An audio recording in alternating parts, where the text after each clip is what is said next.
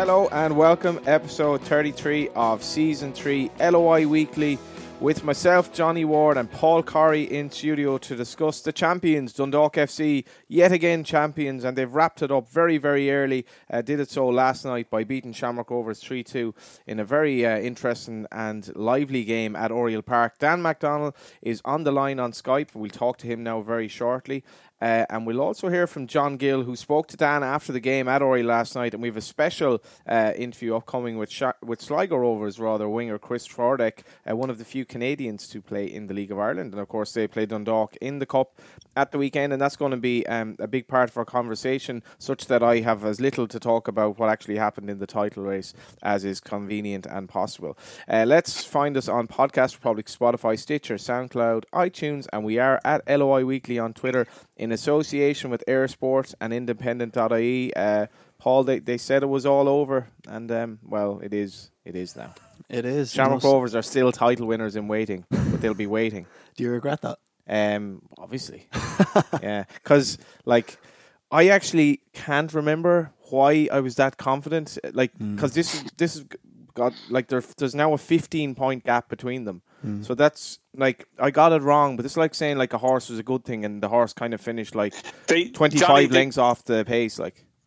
Yeah, Dan, hello Dan, how are you? hey, John, how are things? I mean, it's great. I actually I'm a big fan of you, John, and great, very good. Just get on with it, Dan. Just get on with it. Amazing, amazing piece of Pat Smullen last week and stuff.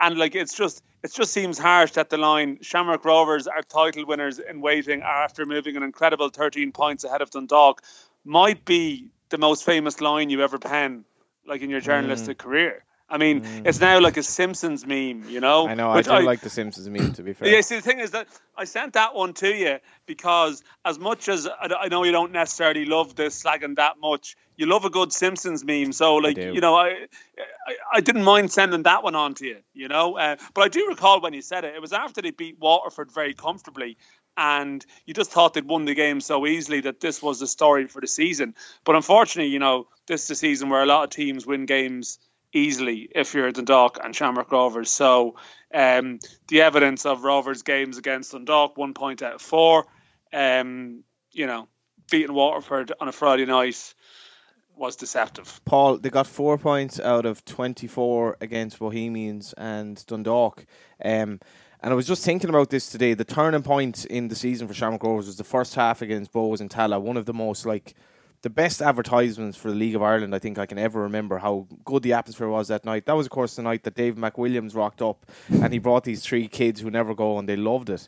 But I was just thinking back on it today, because they followed that game by having both Grace and Trevor Clark suspended against Dundalk. Had to play a kid left back, Furlong, at 16, because I presume Sean Kavanagh wasn't available.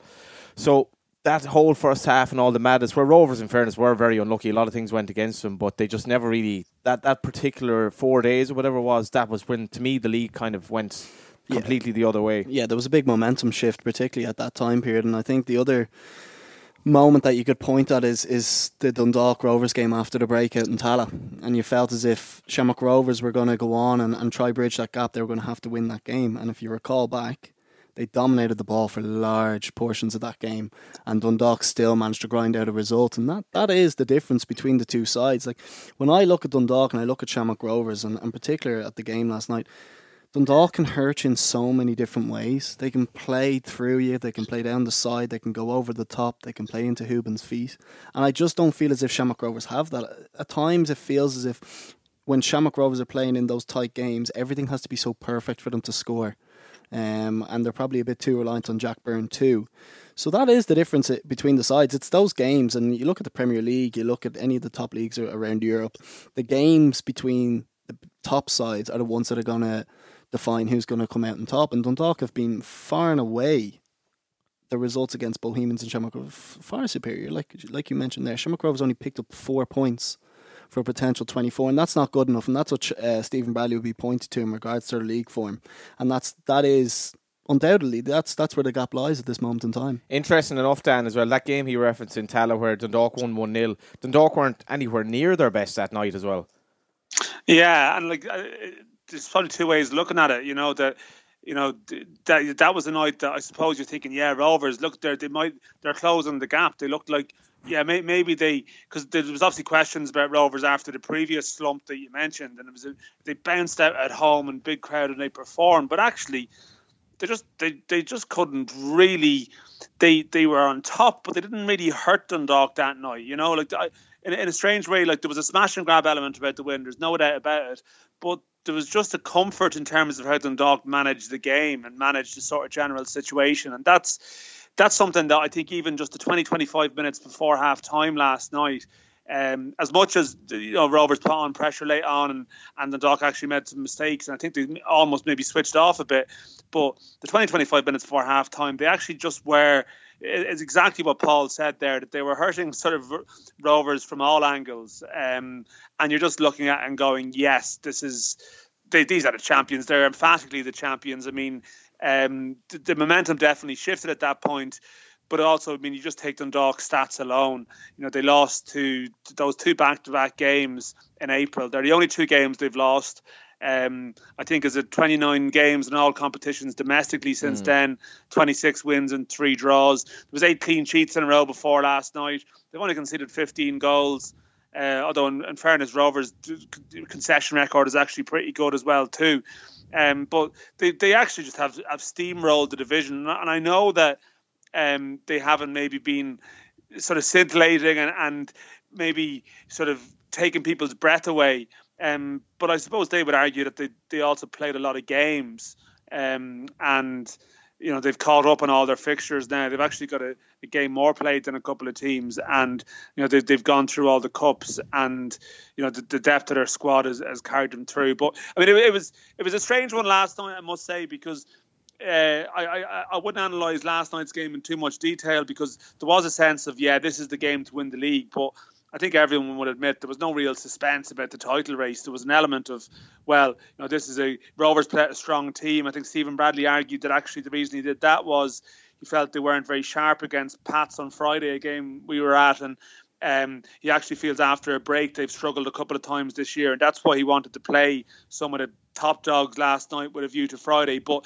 as much as there was a good atmosphere in the ground and celebration, it wasn't frenzied. It wasn't like the sort of raw emotion of, say, 2014 or even some of the league wins in recent years, because it's been that comfortable. I mean, for all we talk about closing the gap and so on, at the moment Dundalk are on course for the biggest title win of this era in terms of points. And there was that sense of last night, I think, with some of the fans and some of the people there.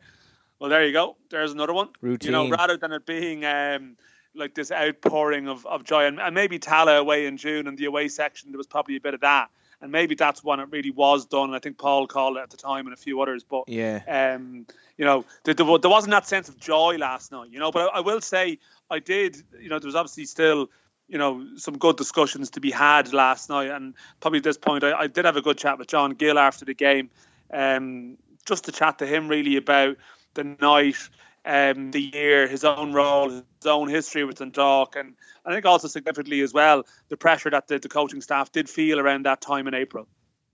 John, we were just chatting there off air about your first time at the club, and it's a very different place now. It's strange, it's the 5th league win in 6 years tonight, and it's funny, it's almost, Vinny spoke there a few minutes ago about people around the club almost not around the club but around the town taking it for granted almost, because they're getting used to it. But there wasn't the same explosion tonight that there has been in the previous years. But for you, this is your first one in this stint. So how does it feel for you? Just special, Dan. I mean, I didn't get to celebrate the last week with First Division, which was big for us as well, because I knew I was dead man walking. I knew I was gone. So I didn't come back then. I should have come back, and I didn't with the players. I stayed in Kildare, had a few beers, and I didn't come back. And I never come near the club again until there was a Player of the Year when I came back. But anyway, that's gone. But for me, this vindicates. I had a bad time in Drogheda the last year in Drogheda. It wasn't a good place to be around. We got promoted. It was a bad dressing room, down to a few individuals, well documented. And I lost the love of football. I'd given it up. I was done. 56, coming up to 56 in December. I was sitting on the beach in November. Vinny gives me a ring, tells me Stephen Kenny's gone. Where are you? I said, I'm away. Anyway, I come up and met him. I hadn't met O'Donnell before. And he's had a big part to play tonight. I know he's not here tonight, but Stevie O'Donnell had a huge part to play in what we've achieved this year, and he'd go on to do great things. And Pat's Higgins, I hadn't met, another great lad as well, and Vinny himself. And when I met them, I just felt them was good lads. Met the players, and I'm not just saying the players. It's all about players. And Stephen has probably instigated that. He's put in the foundation of the type of player and the type of character that comes into this club. They're really good people. We made it this week. Probably Benson. So it calls me. He said, "Listen, Sean Russell. I had Sean and then Drogheda. Yeah. He played. And he said, "Listen, he's in a." I said, "You know what? Let's do a collection." We collected a considerable sum of money, donated it to his GoFundMe page. So not only are this group of players are they the best on the pitch, to me they're the best off as well. To do something like that, they didn't have to do it. Yeah. And it's non-fuss. They park their egos and their pride at the gate. They come in and they work hard. And I'm not just because we've won the league tonight, but they've been like that all along. I remember sitting where you're sitting against Bowles. We'd lost the previous two. We're sitting in the bench at the moment. Yeah, sitting on the bench, and a minute to go, and we're walking the gangplank. I didn't want to say the two boys, but I'm a realist. Did you feel that? Yeah, genuinely, Dan, I did. I actually said it to... And that's no fault, because that happens in football. Football's a ruthless business. Because at the time, if you remember, there was a lot of things about the Stephen Kenny thing, and it was going to be a massive shoes to fill, and there was questions about the management structure. Rightly so. I have to say, everybody was alright. I'm under no illusions. I know why I was brought in, because I had a pro licence. I was always going to be like Vinny was the one that was going to drive it on. I was here to help, and I did. I sat there where you're sitting now, and I said, the third seat in, and I said, this is not good. I remember not just. I went in for a pee, as I do. I have a weak bladder when I'm nervous, and you might laugh. I said a little prayer to my dad, who died when I was here the first time around. And this sounds stupid. Dad died in 2007, and I said, Dad, if you're up there, do something for us, will you? Came back out, and I'm not jesting you. Daniel Kelly gets fouled for a penalty. Yeah, that was the 90th. We all commented, and I said to the lads, you know what, lads, wins like that can galvanise a group. This might be the lads were kind of hack. I'm telling you, that's 29 games. Because Bows were probably a better team that night. Dan, they had a team of young fellas out. We were vulnerable because we were nervous after the Sligo game and the Pats game the previous week. And we were on the ropes. We hadn't got Shields. I think Shields came on that night as a sub. We brought him on as a sub. He was only getting over it. He came back and he wasn't even ready to come back. McElhaney come on that night after his operation as well. We had 4 surgeries here this year that were kept fairly quiet. We've had a lot to deal with injury-wise. But the group of players are just so strong mentally. They dragged us through that game that night. We went on and had a great run down. We weren't spectacular. And we haven't probably been as spectacular as previous league-winning teams have been here, but they've shown different qualities. Because, I mean, you talk about the surgeries that you've had, but I know like fans of other clubs listening will say, well, look, they still have the squad. And I think that's a fair point. I mean, you do have a very, very strong squad. The owners backed us to sign a big squad. But I suppose the team that started tonight was interesting. They were all involved in the double last year, the starting 11. Like, it's about the desire to keep going, I guess. And is that something that I think you've spoken about before, that a team that's won, some of those players have got 5 league medals now. They had 4 at the start of the year, and they could easily, I guess, have switched off to a degree. Yeah. Is that something that struck you, that there's the desire to keep going? Absolutely. And someone even said there tonight, and I haven't been here, but someone said tonight that was this is the sweetest because of the way it was done and the run we've been on and the problems that we faced. I mean, we left Boyle out of the squad tonight, and he said, "Great, listen, Andy Boyle, what a great guy, just a great guy." Which highlights the strength you have as well, absolutely, though. And we've done that all year, and we probably would have done it more down in midfield, but we had Flores has been out all season. I know people say, but he's a good player. I'm telling you, there's a player there. Murray's had his injury problems. McElhaney broke his metatarsal. McGrath broke his metatarsal. So we've never. Shields does his medial ligament. If we had a full squad, Benson broke his leg, we would have actually rotated more. And I know that might sound, but that was one thing we said. Listen, the club have backed us to get a big squad together. We need to utilise that and not be afraid and trust the players that are there, because there's nearly 2 players for every position. Trust them, that the players you bring in. Because I find with rotation, I've never seen it work before, because I've never had the luxury of a big enough squad. But the guy that has the jersey, a bit like the All Blacks, the guy that has the jersey, when he puts it back up, and I've said this to the players, you have a responsibility to that jersey. He's after leaving it in a really good place. So the guy that comes in feels he has to try and get to that level, and that even in trying, it does create performances. And I'm not saying that people here we're untouchable, but Stephen would have maybe because he didn't have a big enough squad. Stephen would have only used 14, 15 players. You know that. Because he didn't have the squad maybe that we had. But we had the confidence in the squad and the confidence in the group to go and do that. Just, I mean, you mentioned there that time around the Bohs game and the pressure and the attention that was on the management structure. I mean, was that something that you felt personally yourself? Because you were the new guy. New guy, but I was also the most experienced guy as well. And I'd been in, I was in a situation with Pat's where you walk a plank as well, and you get a feeling for something. And as I did in Pat's, Pete will tell you that. And I did, and in Rovers with Trevor. Yeah. So I've been in situations where they're uncomfortable, and you know that it's probably not going to. If we don't do something, it's not going to end. It's not going to end well. And I wanted to try and keep them positive because they're a young group and they're young guys. They're going to go on to have magnificent careers. O'Donnell's going to do a great job in Pat's. Vinny's doing a great job here, and Higgins will go on to be a great manager. Tell me about Vinny, because Vinny's the one Vinny is at the front of it. I'll tell you what he is, Dan. He's obsessed. I'm not saying I can see me because that'd be disingenuous, but I was obsessed at his age as well, where it's not healthy at times because you're so consumed with when I came here and when you First Division, I was so wanting to do well that you put everything back. Your family, he's a young family as I had at the time. You miss birthdays. You sacrifice everything. I mean everything. You're up at night reading books. You're on social media looking at trying to get facts and figures. You're looking at players. I remember he goes to every game. I went to watch the Bohs game, semi-final last week against Crupman. Didn't expect him to be there, but we always go I was over the far side watching it, just on a Monday night. Who pops up behind me? Perth. He's just upset. Honestly, he's now, and I know Stephen was the same. In fairness, Kenny would be the same. So Vinny has learned off a good tutor. I probably learned a little bit off Keely, and Pete Mann would be the same. I find that people have been successful in the game here. You have to be obsessed, and if you're not obsessed, you won't be successful. Yeah. And when I mean obsessed, I mean it consumes you. Now that can be unhealthy as well. I remember Dublin City. I blew up. We got promoted, and I actually had documented. I think look back at it now, and I say maybe I was going out my rocker then because like a breakdown. Yeah, I'd say I was. I'd be honest enough to admit. I reckon I did at the time, genuinely, because I remember we got beaten by Monaghan in a cup game. They were in the First Division, and the detail was detailed. There was reasons why, but I'm not ashamed to say, yeah, I probably did. And it took me a while to get back until I came here. And I said, right, and I tried to manage it a bit better. But then what happens is you get sucked in again, and you start. But I did delegate a bit more when I came back here. And Vinny, at times, he's on top of everything, and he probably has to be, because he knows it was his first gig, and if you don't get your first gig right, man. You've seen, and you've seen. If you don't get your first gig right, what it's done now is he's got credibility in the bank now. He's won a league on his own shoulders. He's won a League Cup, and hopefully we'll win maybe one or two more things. And that gives you a little bit of breathing space. It gives you credibility. Yeah. Whereas if you fail in a so-called big job, a lot of times you don't come back from it. Even if it's a First Division job, you don't come back from it. There are no really second chances. I could name a number of people to you, and we probably name the same people that haven't come back.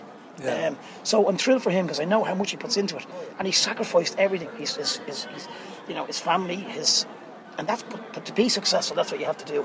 And he's done, and he deserves everything and all the plaudits he gets because they were big shoes to fill. Just finally, before I let you go and actually enjoy the celebrations, what is next for the club then? I mean, I know there's the short term, there's the travel, there's a cross-border cup now that you're in too. But just generally, you're part of the European thing this year. That raised its own questions, maybe. But then that Slovan team went out and beat the shit. Yeah, no, I know, and I think that's been acknowledged. But I mean, there's obviously a broader project here with the owners and so on. I see people involved here tonight. So, where is this club going now, as you see it? I think Europe is a big thing for the club and the owners. So I think it is. There's no getting away from that. But I think as well, my own personal view is I think you've got to be realistic. You're not going to go from A to Z in one go. You've got to take small incremental steps. Yes, probably domestically we have got magic training facilities. We have we need to improve. I've gone on record. I've said that we do need maybe to, and I think the owners are aware that we need to improve maybe the ground itself. I think that's maybe hopefully it's going to happen. It's been spoken about in the programme tonight. I think it is. I think it's going to. Mark Devlin's gone on record to say that. So I think that's the next. But we're not going to jump from here to there. But I think it's a work in progress. I think you've got to win your league domestically to make sure you have another crack at Champions League next year. But from my experience this year in it, Dan, it's like you go to Riga. and even look at the ground, the ground that they have. And I'm just saying the whole back. Like, people think these are minnows. They're not. Like, they're minnows, yeah, but they're big clubs. Carabag, you want to see the stadium they have. And that's only the first time. They're playing the bigger one. And then you go to Slovan and you're in a 22,075 million euro stadium. Your playing budget of 9 million. And to be honest with you, I felt we feel we left that one behind us. I feel we were 2 mistakes away. The keeper doesn't save. Dominic Grieve, well, not the name, will stick with me, that makes a save off Mountney in the last minute. But the 2 mistakes that we made, the first 2 goals in Tala. But the first half I thought we played well. We gave away 2 sloppy goals. But, in the first half over in Slovan, I thought we dominated the game. We didn't. And if Mianti had what, she'd be Bianco. But I think that's the level. We know the level you've got to get to, but it's easy saying to get there.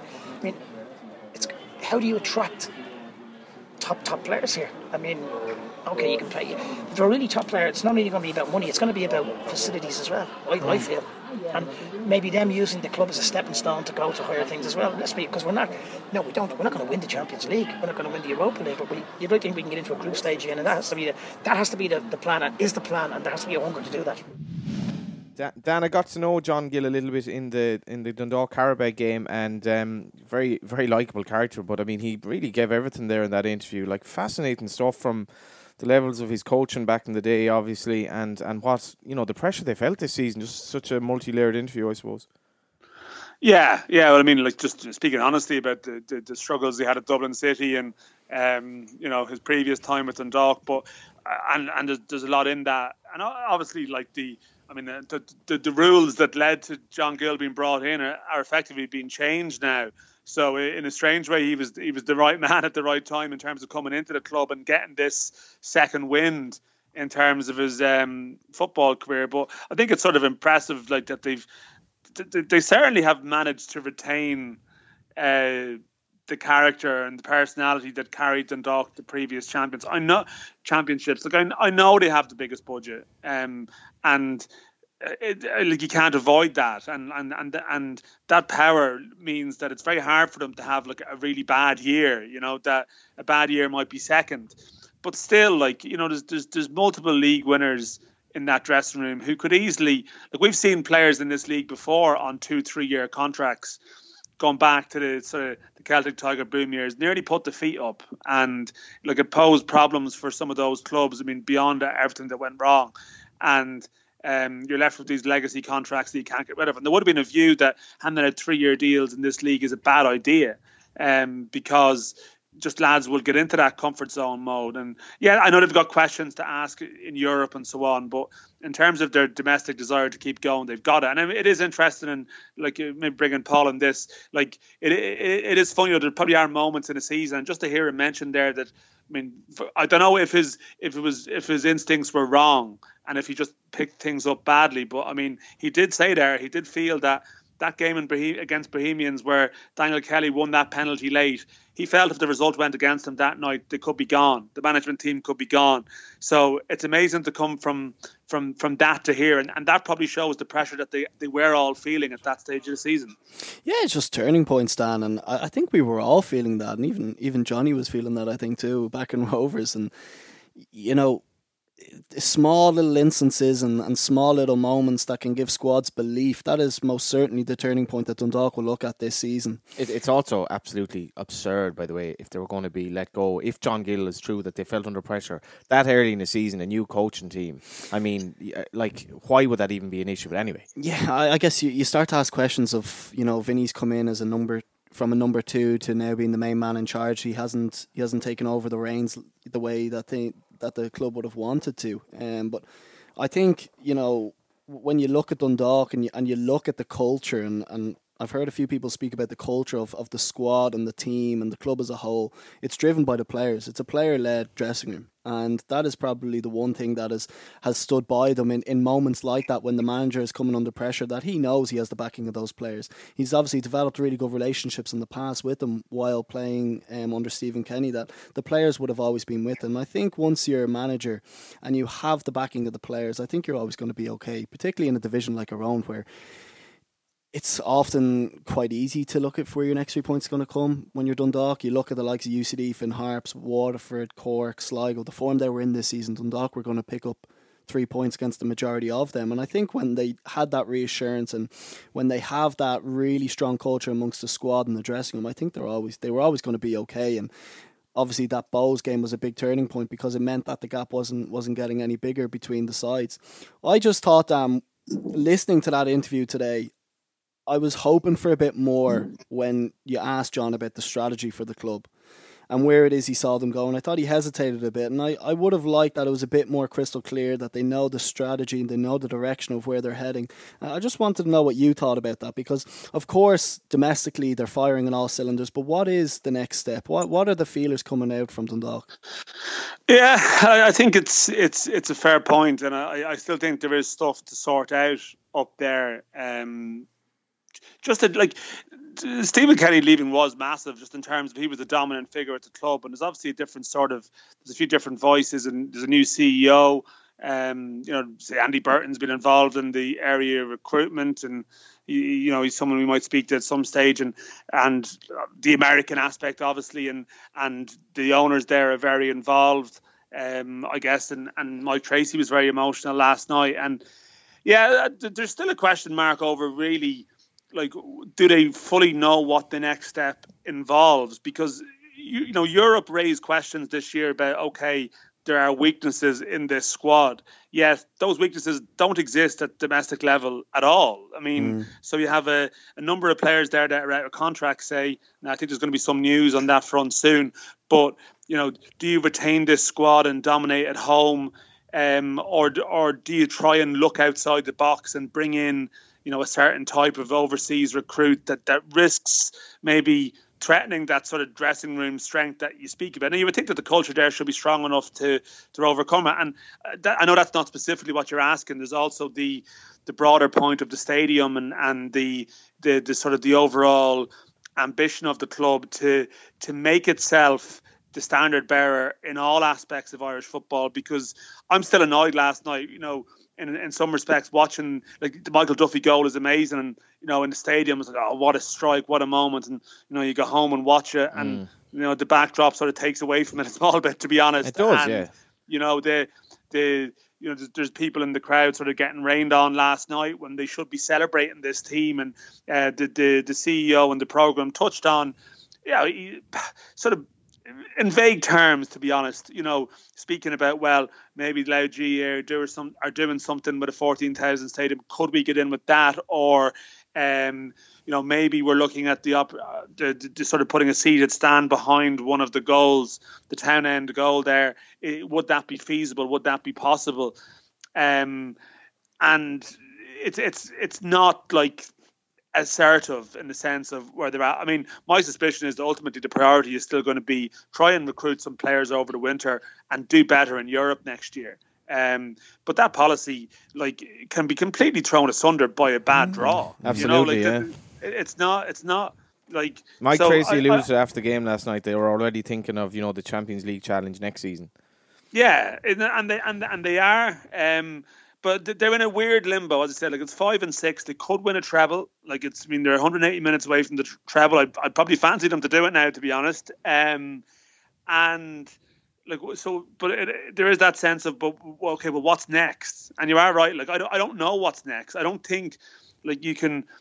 Do you invest more in the playing squad when maybe you can argue, well, hang on, you're just going to run up a massive wage bill here that you actually maybe don't need to keep winning the league every year. I wouldn't read too much. I wouldn't read too much into Europe this season. In that, if things had gone a certain way, I genuinely think they could have beaten Slovan. You look at that header from Mountney in the first leg. That was John mentioned that in the interview there. Yeah, he mentioned just little things that went against him. And if Daniel Kelly's had an unbelievable end to the season, he didn't play that much in Europe. Just little things. I don't think they're a million miles off. And I think limbo. If they are in limbo, and I know what you're getting at, there are certainly 19 other clubs who'd love to be in the limbo Dundalk are in at the moment, and they're on the cusp of the treble. I don't think we should understate that, Paul. The treble is a huge deal, and winning the EA Sports Cup meant that this was still alive, and it's such a beautiful narrative now for the FAI Cup that this is the underlying thing. Dundalk are on the cusp of treble here, a bit like the Dubs trying to get the 5 in a row, because this hasn't been achieved in so long, and I think this team deserves to be crowned, or certainly it wouldn't be undue to them. They do, and they deserve all the plaudits that they get, because what they have gone on to do, in particular since April on, has been incredible, and the success and the consistency and the level of performance. You know, it's not always been scintillating, but they've done enough in all of their games, and to do that on a consistent basis is a very, very difficult thing. And I think when you look at Dundalk this year, and it was touched upon in that interview, John Gill, they've used the whole squad. And they've rotated like they haven't done in previous years. And that was a big swing from the Stephen Kenny days, because he didn't generally do that. It was, and that's to do with the players, John. Like, you don't rotate the squad unless you've got really good quality players to come in. And at times they've had Jamie McGrath on the bench, they've had Benson, McElhenney, even the likes of Georgie Kelly. Georgie Kelly would probably play in most other teams within this division.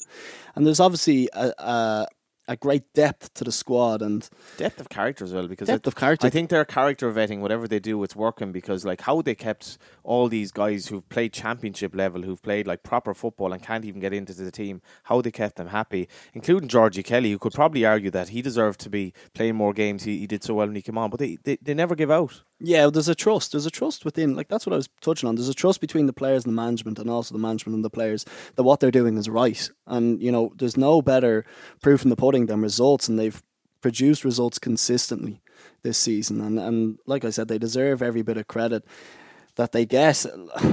I'm not going to question Dundalk. I would never question what they do up there. I just love if somebody was to come out and say, like, this is the next step. This is where the club are going, because I still see, and I know you're touching on the Slovan game and saying ifs and buts, I still see a big gap. And I don't even mean necessarily to Europe. I'm talking about if I'm being over in the UK and I'm looking at League 2 facilities and training grounds and stadiums and match day experience, and I still think we're way off in that sense. And I don't know if it's the clubs are waiting.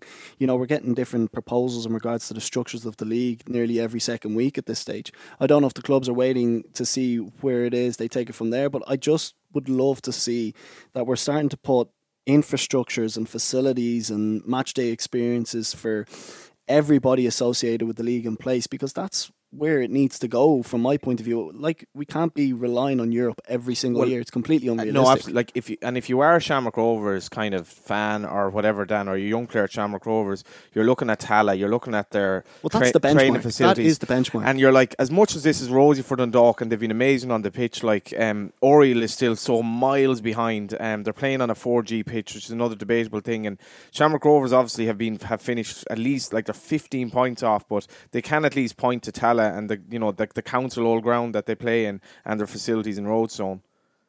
Yeah, no, I mean, I love going to Tala for that reason, you know. I mean, and like those nights or those days in Tala this year, like even the game against Pats last week, I mean, it wasn't great, but it's still a good stadium with 4,500 people in the ground, and it's better match night experience. Now, the people in charge of Dundalk, they would argue, well, at the same, they look at Tala and they say, well, that is a council-owned venue. You know, that is, I mean, there's going to be a fourth stand, but that's, like, South Dublin County Council have put money into that. And, I mean, they're getting a return because it's bringing stuff to the area, 21s games and women's matches and, you know, European nights and stuff. So, like, my understanding of the position at Dundalk is that they still have a bit of money from 2016, which is there as a sort of there's a degree of security with that. But I mean, to build a proper stadium, you're talking a serious amount of money that the club still doesn't really have, and an investor coming in is not going to.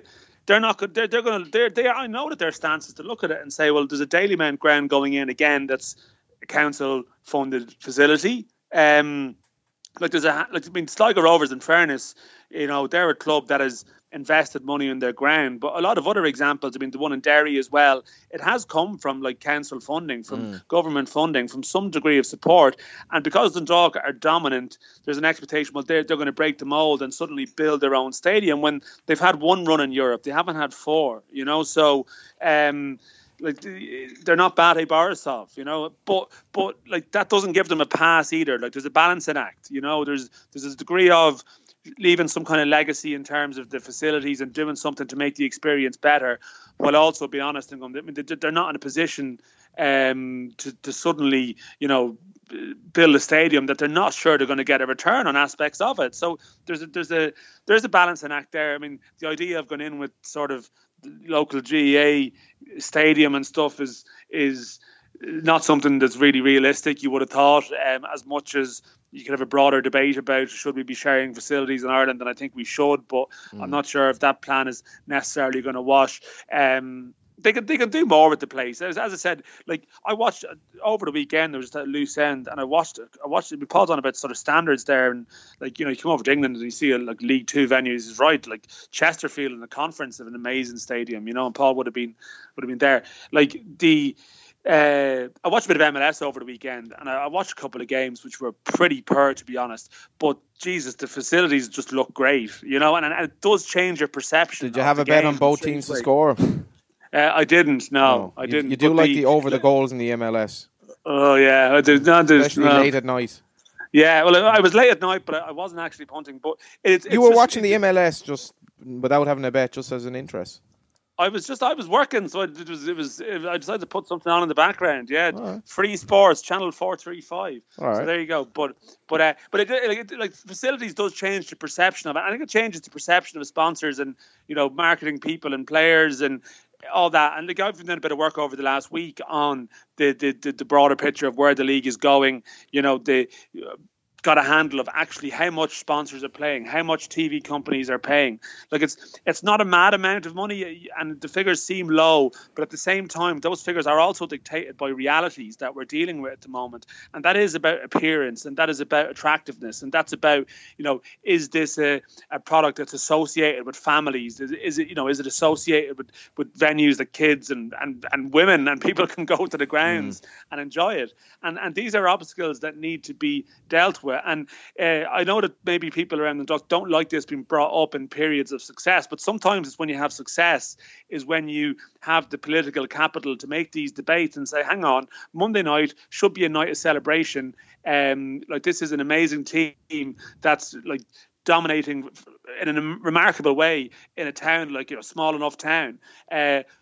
Why there should be some desire from all sides, and that includes the club, but everyone to come together and say, is this acceptable? Is it acceptable that next year, if they do really well in Europe, it's all going out of the town again? Like you're going to Tala or wherever it might be. So yeah, absolutely. But I suspect we'll be back here again. The words, it's going to take a long haul. I think long haul was used last night in the programme by the Dundalk CEO. And I mean, they've had 2 CEOs in 2 seasons. So, I mean, there's every chance that personnel will continue to change in that regard, and that makes it harder to to get a coherent plan over a long period of time. Just before we touch on we go to the FAI Cup and we'll hear from Chris Schwardick. Just the results last weekend, the Premier Division: Cork 0, Harps 0, Derry 0, Bows 0, UCD 0, Sligo 2, Waterford 0, Dundalk 1, Shamrock Rovers 0, Pats 0, and obviously that game last night. I just want to touch on that game you did mention, Dan, because at least I was looking at that Pats game at Shamrock Rovers and saying there's a prospect next season of one other club coming into it. I thought Pats were excellent considering, Stephen O'Donnell hasn't had any time to really bring in any players or change anything, but they gave Shamrock Rovers everything they got. And on the counter side of that, is there a little bit of a worry now in the Rovers camp where they were fairly one-dimensional, I thought, against Pats, and they conceded 3 goals against Dundalk last night, didn't defend well at all, and now they're going into their season-defining game in a way in Dalymount? I don't know. I mean, the one thing with Rovers I would say in the last 2 seasons, that they do have a habit of just having a bad 10 days or so and a couple of results. They tend to put a couple of bad results together back to back, and then it really hurts them. And that's been the case both this year and last year. That they've had great spells and then these patches, and the fact that there were 2 back-to-back performances that probably haven't been at the level of their general baseline across the season. It's probably a slight niggle going into Friday, but I don't know. I mean, Bows are still pretty stretched in terms of resources, and they've had a few injuries and stuff, and I'm not sure where they're at. So they weren't great. I mean, Pats were good, although I feel like, John, the sort of the big calls on the basis of the evidence of one game or one half are like dangerous. They're going to hurt you here, in terms of another team coming into it. No, I'm not saying that, but they were very competitive against Shamrock Rovers, and that at least you're looking for the likes of Derry, St. Pat's, and obviously Bohs and maybe Cork. We don't really want a situation where the top two are so far ahead. And to me, with Pat's last, I was very encouraged by Pat's. But I'm not making rash judgments, Rant. But I think Stephen O'Donnell and Pat Craig could do very well here if things go well, if things go right to them in the transfer market, I suppose. No, we don't want that to happen. But I mean, I will say at the moment that Dundalk are 15 ahead of Rovers, and Rovers are 15 ahead of Bohs, and you're talking like a 30+ point gap between the mid-table as such, or even the European positions and the top teams. Yeah, but that's just not going to be the top two next year. Will be the top two at the moment. There's no way it will be anything other than that. Paul? Yeah, I completely agree with you, because when you look at the league and you think of the pool of players that we have within the league, where are Pat's going to get the players to bridge that gap? It's also like the resources. Like, if you believe what you hear in terms of the wages the Rovers can pay players and that, obviously Dundalk have a lot of money since 2016. I don't know how Bohs aren't going to be throwing money at it, so like it's very hard to see it. But in terms of Bohs, like Bohs have had a very, very poor run since they beat Shamrock Rovers. Another game that Rovers will look back on and say, like, how did this happen when Mandrew got the worldie in Dalymount? Bohs have won 2 games since that in the league. One of them was that game against UCD, when I think, with all due respect, it didn't really matter because UCD were that bad on the night. But they've really, really lost their form in many ways. Now, it was a good result in Derry, but it was another game obviously which they didn't win. Yeah, they've struggled of late. Lots of players out as well. They have, Friday. and I think losing Dinny Corcoran was very much a turning point for their season, because when you looked at it before the beginning of the year, they were never going to score an abundance of goals, and I think they were probably very reliant on Dinny, not only to score goals but also to hold the ball up and get them into the final third.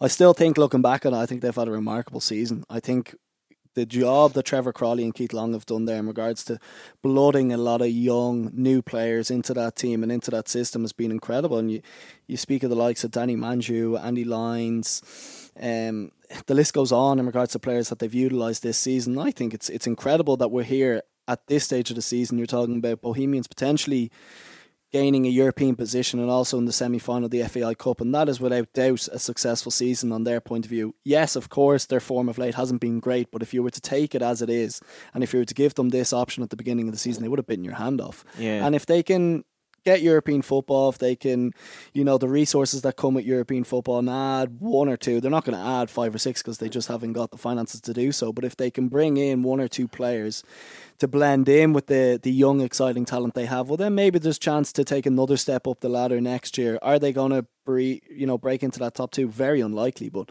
still a remarkable achievement of what they've done this year. I do want to call you on the game against Derry. Obviously, I think their oldest player in the night was 24. Now we've really found it hard to get Bohs personnel on the last while, and this week again it would have been great to get someone from Bohs on, but obviously they're concentrating on Rovers. I did have a bit of a jibe with the Bohs man that could we get Evan Ferguson on the show, which would be a first because he's 14 years of age. Dan and I kind of did discuss this on Off the Ball on Saturday. You have a strong opinion on it. The opinion that you're expressing is exactly what someone from a rival club, another player, said to me on Friday night. And what is that?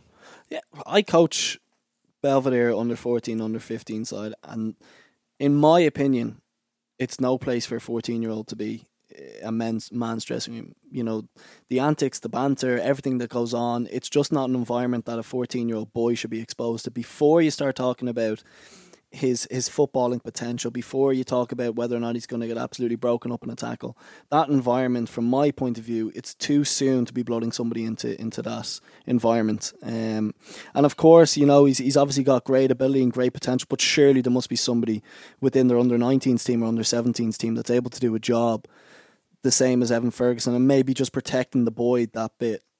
Because it's so young, Johnny. We're talking about somebody who hasn't even probably done his junior cert, and throwing him into a men's dressing room. Some of these guys have maybe, of course, you're just saying they're only 24 was the eldest, but some of these lads might have, kids. They're out on Friday night, they might be out on a Saturday night. You're exposing them to an environment that they should not be exposed to, in my opinion, at that age. And of course, like we spoke about Trevor and Keith, they are really good people within our league, and they obviously have a better understanding of the call that they have to make. But I just think before you start talking about football, before you start talking about the physical challenges, I just don't think it's something that a kid of that age should be exposed to. Dan, the game on Friday? This coming Friday, yeah, because it was I would say it was a great result for Bows last Friday. I must say, notwithstanding everything else that's mentioned, to not lose there, I think that probably just steadies the ship a bit, because they had been on a bad run, as you mentioned. And I should mention as well, it's interesting, the Dock of the League One now. The Dock have to play Bows, Derry and Pats on the run-in. So, what are the odds? So the Dock sort of have to, the Dock have a big part to play in that sort of European equation. And I think, they have records and stuff they want to set, but there'll be a lot of eyes on them too, that, if they get to a cup final, it's just another element to add to the run-in, that's something that could be key in the European race. But this Friday, I can't wait for it. I think it's going to be fantastic. Great atmosphere. Poor old Paul there. Paul always gets stick off Bows fans, even though I'm not sure if people realise that there's a whole section on Daily Mail on Friday, probably a whole block that are probably going to be his family, all Bows supporters. He still gets grief from Bows fans every time. I don't know, is it even safe for you to go with the Daily Mail these days, Paul, or is it allowed, or do you go undercover, or what happens? I'll be there. I had one or two jibes off them during the season. I think I gave out when they played Chelsea that they'd no tweet updates, and I was saying what a great opportunity it was to market the club, but I only played 2 games for Shamrock Rovers. It's not as if I was there for year on year and had a... Playing to be a stretch as well. We're not here to rehabilitate. This is we're pointing out you're from a family of absolute Bows. Bows diehard. Like within my own family, we've 3 Bohemian season ticket that they go down to Dalymount on a weekly basis. But can we talk about the game though? What's going to happen? Well, that was a by the by. But I think all the people in the queue were Paul's family as well. But no, it's just, I'm not repeating the point. It's great to see a game being sold out. It's a shame more people can't go to it.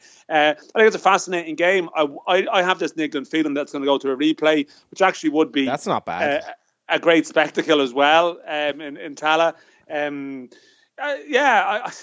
just think I'd be a small bit worried about how Rovers have played. And I know that one thing I would say about Rovers as well, that probably has cost them. I know that he wanted to play a strong team last night. But actually, their lack of defensive depth is something that I think has really bothered them. They haven't, with Joey O'Brien having a bit of a knock, they don't really have any alternative to Lopez and Grace. They've played a lot of games, and they were just a bit sloppy last night, Rovers. And just some I thought they were poor against Pats, Dan, to be honest. It's not just the personnel. I don't think it's just the personnel, though, Dan. I think it's the shape of the team. If you look at that Duffy goal, and I pressed pause on it last night, and by the time the ball gets transferred from Massey up to McElhenney, the gap between that back 5, Gary O'Neill's been pulled into a centre-half position, so there's just a massive big hole that Duffy has ran into. Did they play 3 at the back again? They did, yeah. To me, that Friday against Pats did not work at all. That dominance that they had with their 4 in midfield was gone. Yeah, I think it's fine when you're playing against the likes of a Finn Harps or Waterford when you're going to own a lot of the ball, but I think they get so exposed at different points of the game because Aaron McAneff's inkling is to go forward, Jack Burns is. So when they haven't got the ball, I just think they get so exposed. And you're asking centre halves like Lee Grace and Roberto Lopez and to defend in areas that they're not used to defending in. I think when you play against the bigger teams, I think they're going to get hurt. How do you call it Friday? I think Rovers will win. I think Rovers will take good belief from the last outing in Tala, and also the fact that Bows haven't really been flying of late. I just think that Shamrock Rovers will have too much. I think they've got good experience within that squad now. I know they weren't brilliant for the whole game last night, but I think they have enough that it should get them over the line. I actually think they'll win on Friday. I don't actually think we'll go to replay. Dan? Yeah, no, I'm sticking. I think that I have a niggling feeling. I just think Bows have, in all the Rovers games, and even the last one, like they generally are pretty good with coming up with a game plan and some way of counteracting what Rovers have. I mean, the Rovers midfield would be interesting. Bulger didn't play last night. I wouldn't be surprised if Bulger come back in as sort of, the experienced head for that midfield battle. And we'll see about the shape. I mean, Rovers need to get Jack Byrne higher up the pitch as well and sort of affecting the game. But I'm going to go for a draw. What do you think, John? What's your gut feeling here? I don't know. Your predictions will go far more viral than anything we say. Yeah, so particularly if they're wrong. But I don't actually know how Bows will be in terms of personnel. So I'm kind of hedging my bets here. But I'd have a bit of a worry about Rovers just mentally going in because they're obviously their record in big games this season isn't good in the league, and I think it was shown last Friday that if you kind of come up with a tactical plan against them, as Bohs have done many times. You can expose some chinks there, but being honest, I want a Rovers Dundalk final, but by the time the game happens on Sunday, I know I'll be cheering on Sligo because they're the underdogs and all that. Have they any chance, Dan, before we get to Chris Twardek? Sligo have played well in certain games, but they are one of the teams that has beaten Dundalk this season. And it's going to be a full house, and like all the sort of variables you're talking about there, they're to do with emotion and atmosphere and all of this. I think if you sort of look at sort of football logic, which doesn't always come true, but like this Dundalk team are just winning games routinely. Their last game in Sligo, I know Ronan Coughlin did pull out late, so it wasn't necessarily a full strength Sligo Rovers side, but Dundalk won it fairly comfortably, scored early. I know they had a night of celebration last night, but I think they were back in today. And they're lucky to have a long run. They have 2 extra days between now and Sunday, say, compared to Rovers going into Friday. So I just can't see any reason to believe that Dundalk will slip up. The worst thing that could happen to them is a draw, in which case they come back and then they definitely get the job done at home. But I see them going through. Yeah, I see them in the final. Not so sure about the other one, but I think I definitely see Dundalk there, yeah. Yeah, I think Sligo could cause them problems. Wouldn't be surprised if they got a draw on Sunday. I think they're going to try to really expose Dundalk in terms of the pace that Sligo have, which actually other clubs don't have. But, I mean, at the same time, I suppose it's hard to see them keeping it out, keeping goals out. But I think it'll be fascinating. Dan, listen, thanks a million for taking the call. Know you've other duties on today, and we'll all be a little bit wiser next week when Shamrock Rovers will still be league title winners in ways. Cheers, lads. Talk to you. And as mentioned, Chris Twardek is our guest from Sligo Rovers today. Chris, how are you? Good, thanks. How excited are you ahead of the visit of Dundalk for the Extra.ie FAI Cup semi-final? I think, everyone in Sligo is definitely really excited for it. Players included. It's a special occasion for everybody involved. You want to play in the big games, so now's the chance to step up and prove that we should be in a final. What's the buzz in the camp? Are you in kind of? I know you've seen Dundalk on the run they've been on and all that, and you've struggled a little bit against them since you beat them earlier in the season. But are you confident that you can do something?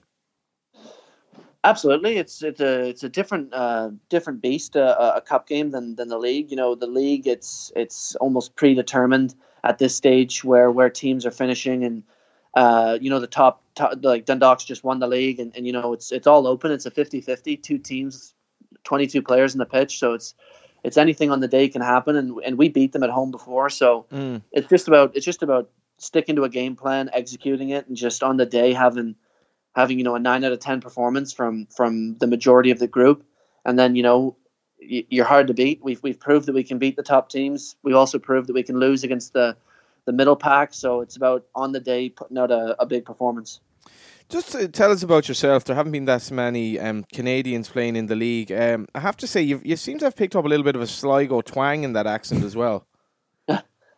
You know what? I've lived in Europe since about 15. I've lived in England and in Ireland now. So you just adapt with what's around you. I think maybe I don't even notice it, but when I come back home, I often hear people saying that you sound like you're from Ireland or sound like you're from England, and I'm just looking at them like I have no idea what you're talking about. But you're only 22 as well. Like Paul Corey here, you had a spell obviously in Britain.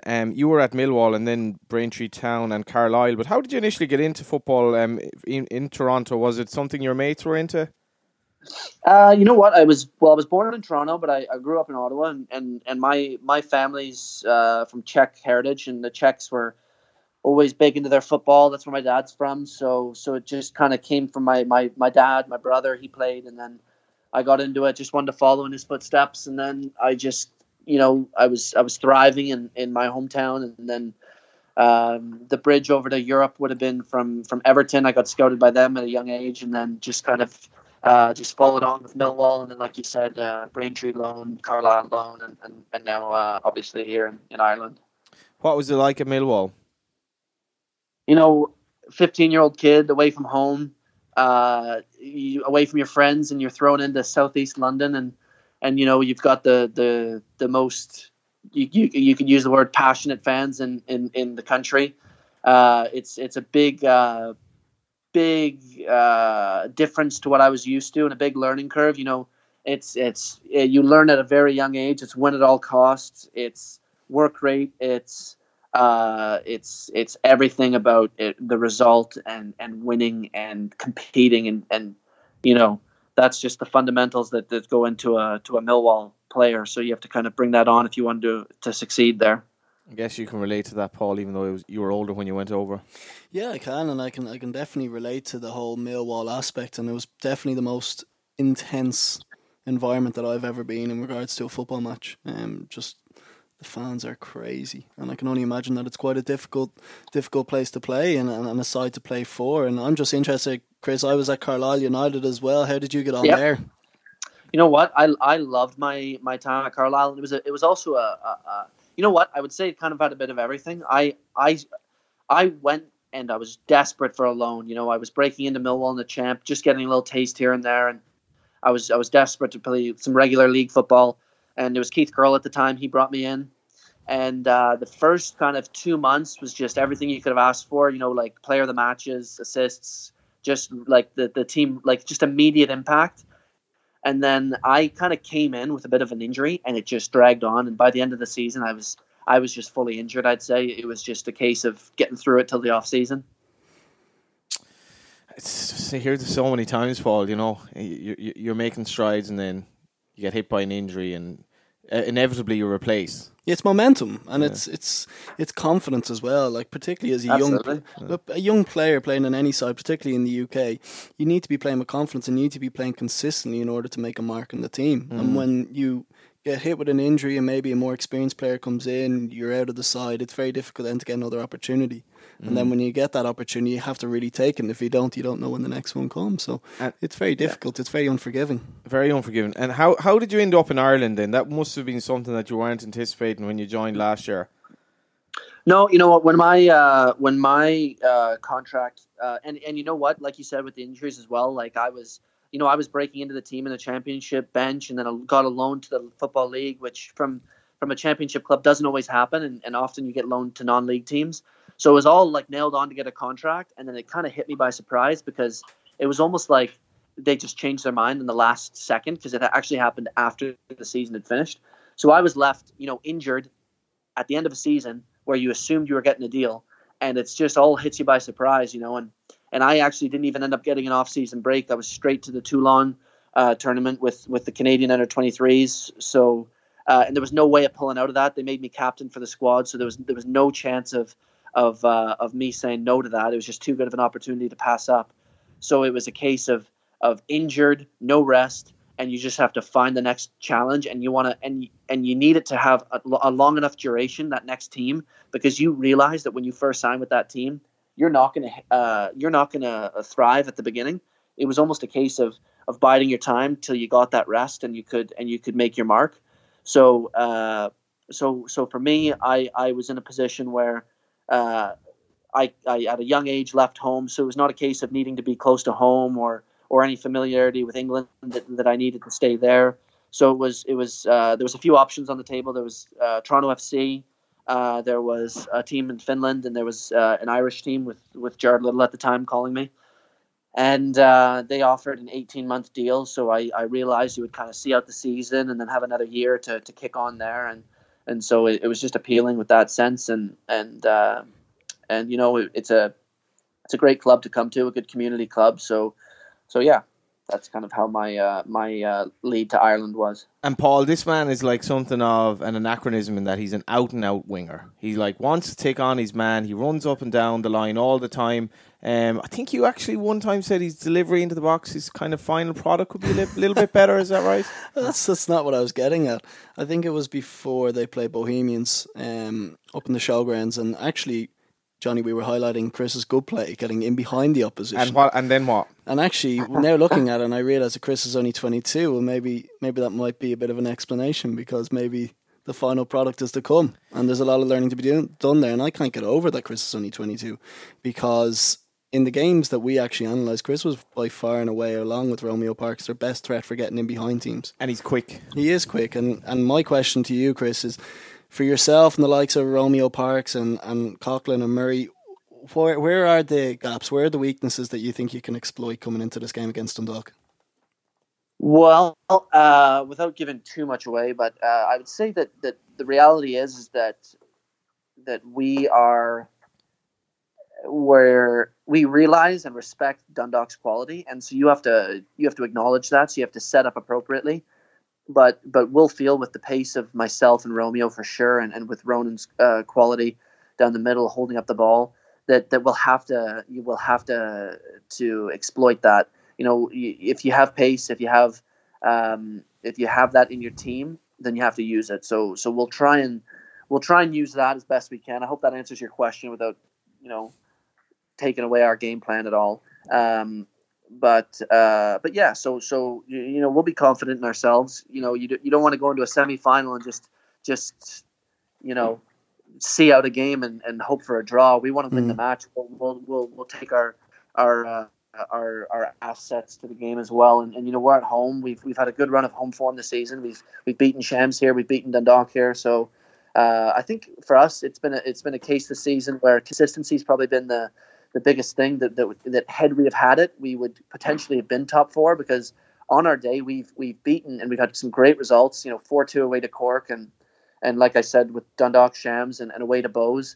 If only you could kind of add that with a bit of form with the mid-table clubs, then there's no reason we couldn't have been, you know, third, fourth, or really licking that fifth spot. Yeah, absolutely. I'd fully agree with you there, and I think it has been a transition stage for Liam Buckley and that Sligo side. What I would like to know, and have somebody who's been to the UK and then come back, where do you find the league stands? If you were to compare it to somewhere in the UK, whether that be League 2 or League 1 or even the Conference, where do you think that the average or the mean of all the sides, where do you think our league stands? Interesting question, you know, because I've tried to kind of map that out in my head as well, and you know, you have to say that I think you could say this with all European leagues, is that there's a big range. So I think if you look at the top two teams, you know, you'd have to say, like, if they've shown it in Europe, they've beaten some good sides and they've had some great results. So, you know, maybe like the top end is a League One, you know, maybe the bottom end is a non-league. So there's kind of that range. So wherever you piece that in the middle, you know, a League 2, you know, something like that.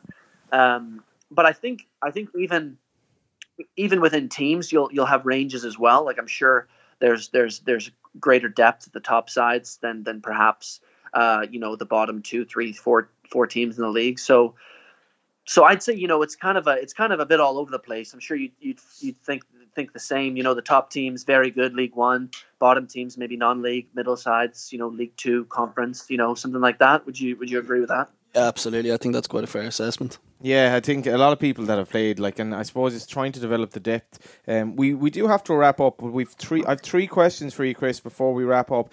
A, why is Ronan Murray faster than you in FIFA? You know what? I think that has to be addressed. I think an email from the league needs to be in order. Yeah, I would actually agree with you there, Ronan. Good lad from Belmullet and all that. Wouldn't have known him to be absolutely blessed with pace. So rapid in his younger days. Just why is your cat Archie so significant in your life? I can assure Johnny Dunleavy's been at part for that. Answer the question.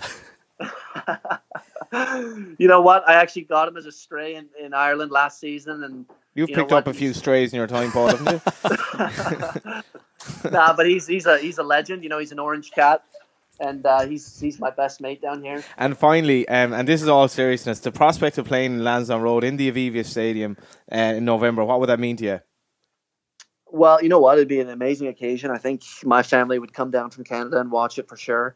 And you know what? Like I said before earlier on the call, it's big games that you want to make your name in. You know, it's you know, it could be easy to score a goal against, you know, a bottom side, but you know, if you wanna have a good career and crack on, and you got to do it against the big team. So it's a great occasion. If you can do it in the Aviva Stadium, there's people watching, you know, and it's just even just for the community. You know, if you can bring out 15,000 Sligo supporters, it would mean everything to the whole community. I can just see it around. Like the other day, I joined a 90-year-old Sligo fan's birthday party, and just seeing a few Sligo players there, and it just meant the world to him. And if that's 15,000 of them, then it's just absolutely class, and it'll be good for the club over the next few years to do that as well.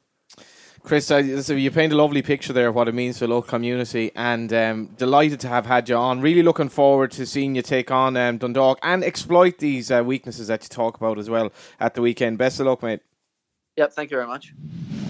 Honestly, Paul, that's an accent that has so much going on. It sounds vaguely from Northern Ireland at one point, and the Canadian accent itself with the out and all that, or whatever they pronounce out, is a bit odd. But that notwithstanding, kind of a likable guy. Yeah, very well spoken. Yeah. Just doing a bit of research before we came in, I couldn't get over. He's only 22 years of age. He plays the game in a very mature manner, and he's been one of their mainstays this season, and he has got the ability. And you look at him and the likes of Romeo Parks, and it's like he mentioned, they're going to have to be at 8, 9s out of 10s to get any sort of result or have any chance of going through into the final, because Dundalk are just playing so well of late. I don't know about that, though. I just think if Twardick is probably going to try to target Dane Massey if Dane Massey's playing, because Dane wouldn't be as quick, obviously, at this stage of his career. He's moved on a bit, another good season, but he might be a little bit vulnerable pace-wise. Romeo Parks is very, very quick, and I don't think there's any actual back four in the league that can deal with him when he's at full speed. So that's what they'll be looking at, and also they have good midfielders there. Sligo have good players, I think, and all they've been basically in this kind of league limbo for the last while where everything's about the cup. Whereas Dundalk have had other challenges. I think they have a chance. Potentially. Did beat them early in the season as well. Yeah, very early on in the season, and part of the season when you were talking about Dundalk being under pressure, Dundalk have come through that period of time. Well, you can talk about systems, you can talk about shapes, you can talk about patterns of play, all you like, but there's no substitute for having better players. And Dundalk have better players than Sligo. And they've got more off the bench, they've got great strength and depth, and they don't panic. I was up there doing the game for Air Sport against Derry in the EA Sports Cup final, and they never panicked when they went 1-0 down. They still continue to play. They have the experience within the squad, they have the belief in the system, they have the belief in themselves that they will get chances and they'll get opportunities and they'll take them, and they've enough to get themselves over the line. And there's a confidence. You might say that some of the performances haven't been great, but they've won so many games since April, and I think this is just another step in regards to getting towards that treble. And I can't, like Dan said, maybe they'll get taken to a replay, but it's very hard to see how Sligo will prevent them from getting to the final. And you feel that they sort of need to win at the showgrounds? Yeah, absolutely. I think if Sligo were to have any chance, they have to score the first goal. A game of that magnitude, I think if you go behind and you're looking at Dundalk and saying they've won the league, they've won the EA Sports Cup, you're now one behind, I'm not sure Sligo will have the belief and the confidence to come from behind against that Dundalk side. It's also Dundalk, just who they can bring off the bench. That it must be fairly demoralising when you put in a shift and then whoever you're marking is replaced by, say, if Dan Kelly were coming in or whoever. But must give mention to Robbie Benson as well. You would know what it's like to have a season that's been obliterated somewhat by injury, and fantastic header to get them was their second goal last night. Yeah, and goals everywhere within the team, and Benson, McGrath, McElhenney, Duffy, Hooban, Kelly, the list goes on in regards to people that can hurt you. And Benson's a really good guy, he's a really good character, he's a great person to have around the dressing room, and to see him come through what has been quite a difficult season for him is nice. He's so missed in Europe, I thought, as well. He is, because he's that intelligent player that will buy you a pass when you're under pressure. The likes of Stevie O'Donnell would have done it back in the day for them, and just kind of takes the pressure off people's shoulders, and that's what Benson does. He's great at linking between the back four and the strikers and getting himself into the box, and he's a major asset for them when he's playing well. Who will win the cup before we move on? I want to say Shamrock Rovers, but do I believe Shamrock Rovers on a big pitch at the Aviva if they played Dundalk? Probably not. I do have, like I said to Dan, I have questions about the shape when they play a 5, and I'm not sure how much protection they're given to their back 4 or 5 within the midfield, and I think Dundalk would probably expose gaps at the Aviva, so you would have to think Dundalk. I don't know why they're playing 3 at the back. I think maybe it's a personnel thing. They've tried to get Lafferty into it, but I know why. Because they haven't got wingers. They haven't got out and out wingers. Like Neil Ferrugia's come in and they've identified that they need wingers, and the substitute for that is to get your fullbacks up high. So he's looking at Sean Cavan, he's looking at Ronan Finn when they're playing in those positions to be that outlet out wide and then create overloads. So you can do that without playing three at the back, though, if you know what I mean. But who do you play? Because so you play Kavanagh and whoever is right back. Who do you play left back? Sorry, you play Kavanagh. So who do you play left wing? You play your narrow midfield, like, because they still only have one player in the wing, and the midfield dominance they traditionally enjoy. The first half against Pats, honest to God, the first 20 minutes they barely had the ball at all, and I was like, see. Obviously, Pats targeted their right side with Toner down the left, and they did a lot of damage down the left-hand side, Pats, in the first half. But for me, Rovers' best system, as much as it's flawed, is to play four at the back with that block of four in the middle, and play Aaron Green up top or whatever. I'd probably agree with you, and I actually think that is an area that they need to improve on. I think somebody like Neil Ferrugia, somebody who's probably not as technical as the likes of a Graham Burke or a Jack Bird, you need one or two of them in every side, because you need somebody who's going to be willing to run beyond back fours and stretch teams. Because if you take it at its simplest form, if you have somebody, Johnny, a winger or a striker who wants to run in behind the back four's natural tendency is to drop. And when they drop, that creates space for Jack Byrne. Like that is exactly what they need, and they're looking for that from their fullbacks in that system of five. But the likes of a Sean Cavan and Ronan Finn haven't got the legs. Like, if you're a fullback, you would much rather play against a Sean Cavan than a Neil Ferrugia. Why? Because he's not as quick. Absolutely. What's the latest on Ferrugia? Because people would forget that he signed for Shamrock Rovers. What a signing he could have been, giving them that extra dimension, and he hasn't played. I think they knew that when they signed him, to be honest with you. I know Neil quite well, and the hamstring tear was bad. And I think Shamrock Rovers were of an understanding that it was bad. But to get him into a full-time environment, to get him in amongst the lads and around the players that he's going to play with next season, that was probably outweighed the negative impact of him not playing because of the hamstring injury. He's not far off. He could potentially feature between now and the end of the season.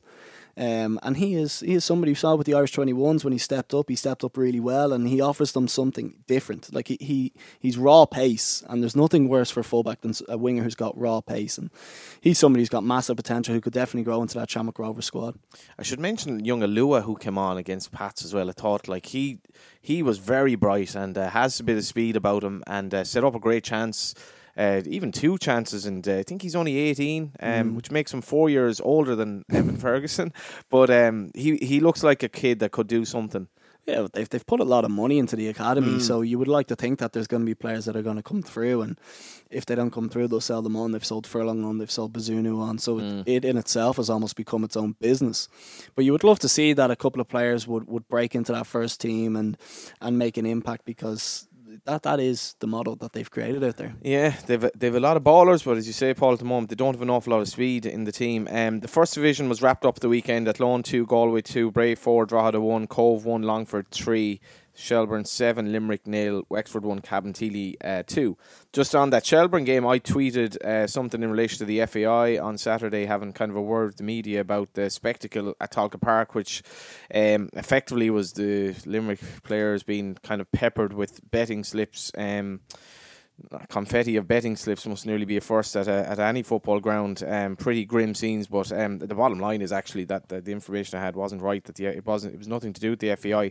I've spoken to the FAI about this, but I do want to apologise, well, because in fairness, Paul, I contacted the FAI about irregular betting patterns in the first division earlier this season, and my tweet maybe yesterday read like it was this kind of another Simpsons meme. It's the one where Principal Skinner has like a kind of a laser in his head because the mafia are compelling him to feed all the kids with pretzels because they're running this cartel. But it was actually nothing to do with that, because in fairness to the FAI, when they did look into the irregular betting patterns this season, everything that I understood, they were really putting effort into sorting it out, and progress has been made into looking into it, and I do apologise about that. I don't know what role the FAI will have in the league. I mean, going forward, I don't know if you read Dan's article on Saturday. There was a lot of stuff there.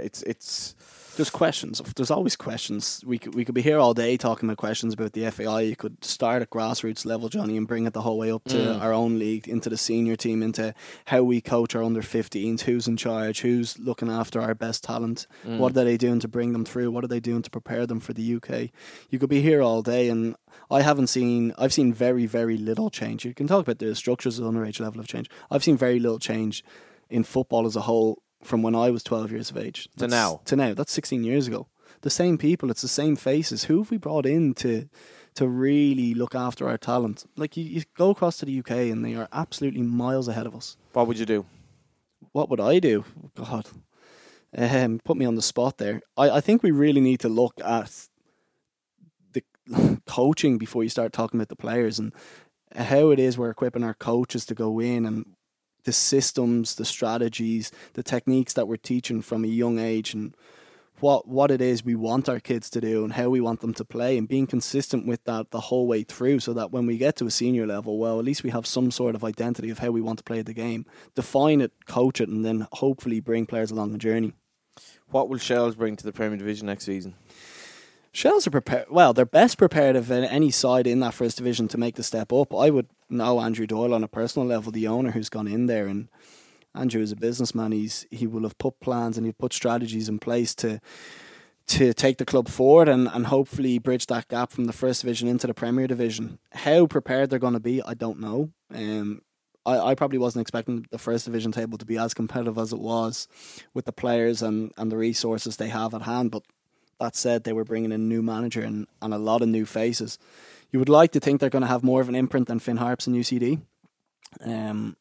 On twofold, in regards to the impact that they can have on the league with attendances and bringing what Shells have brought in previous years, but also in the league table. You'd like to see them pushing and not, scrapping like a UCD or Finn Harps. I guess a lot of that has to do with how they will recruit and how much money they're going to put behind it. I think they'll definitely add to the competitiveness of the league. The first division, which has been, as Paul mentioned, they're pretty competitive this season. Limerick finished in the bottom half. Bray missed out on the playoffs. This all means that Cabinteely and Dara Doyle's Longford are going to clash. There was a story in the Irish Times the weekend about Cabinteely and the future of the club, which we can probably talk about another day, but we're very much hopeful that we'll have somebody from Cabo in next week for the first time this season ahead of their game against Longford, the winner from which will play Drogheda and the winner from which will then take on what looks to be Finn Harps or UCD. But probably Finn Harps in the playoff. Before we wrap up, I saw you tweeted an interview that you were involved in. You took a call that ended up being like the length of a football match, 90 minutes, about your time at Sheffield Wednesday. And it was a bit of an entrepreneurial... No, it was a bit of... what's the word? The journalist was... He was quite imaginative because they're playing... The league, Sheffield Wednesday are playing the League Cup against Everton, and this is significant because I made my debut against Southampton in the League Cup 7 years ago, so that was probably okay. So it was like an anniversary of your League Cup / debut. Yeah. But I only kind of read a bit of it coming in. The start, the facts. I read up until everything was going great, and then you were kind of Dave Jones changed his mind. But it must have been, I suppose, I don't know, helpful in a way to kind of get that off your chest again as well, because there's still a lot of anger there. Yeah, there is. There's a lot of hurt, and there's also a lot of regret from my point of view about what didn't materialise in my own career. Some of that's my own fault. Some of it, I don't blame on other people, but I could have been helped better along the way. So yeah, it helps, and I'm still transitioning over. I still wake up most mornings, Johnny, thinking I should be going into a trading ground. Because how hard is that? Because what age are you? 28. Yeah, I mean, people forget that. Like, we spoke. Shane Subble thought I was 38, or 34. Yeah, well, he doesn't know what he's on about. Yeah. But you're 28. You could have. I should be in the prime of my career. Simple as that, I should be in the prime of my career. I should still be... Well, I'm not saying I should still be playing. I was unfortunate about the fact that I'm not playing. Back to the interview. The interview, for me, I just wanted to open up about some of the challenges that I faced when I was over there. Some of the circumstances, the environments and the difficulties that I faced while I was over there. And I just thought that this was a good opportunity to open up because it was a Sheffield paper. And sometimes when you're a player, you're not allowed to say things, and then fans... create these opinions on you and the type of character you are. So I just wanted to open up and give people an honest insight into what happened, and it was completely honest. I didn't lie about anything that I said, and there was difficult moments, and when I look back now and my time in the UK, there was a lot of tricky spells from me, from my family, from my friends, and that is just a little insight. Are you a little bitter that it was taken away from you just through sheer misfortune, that your career, and it's so early, and you're still trying to transition. As much as you live in a first world country, it's a first world problem, but it must still be sometimes hard to reconcile that. Yeah, I go into Ireland games, and I go, in particular when I go to the UK to watch a game, I think about how much I miss it because of the environment, because of the stadiums, because of the players that you would have played against them with at the level that they are at. I get it as well when I walk into League of Ireland grounds, because I could have had a really good League of Ireland career.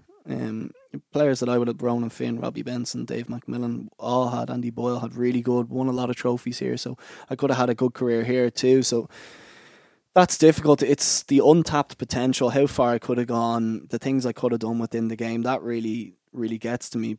But at the same time, there's aspects of the game that I don't miss. And I would say, and I said this in the interview, but it wasn't mentioned, if you were to take a random survey of 10 players, say in the Championship, and ask them, do they like football?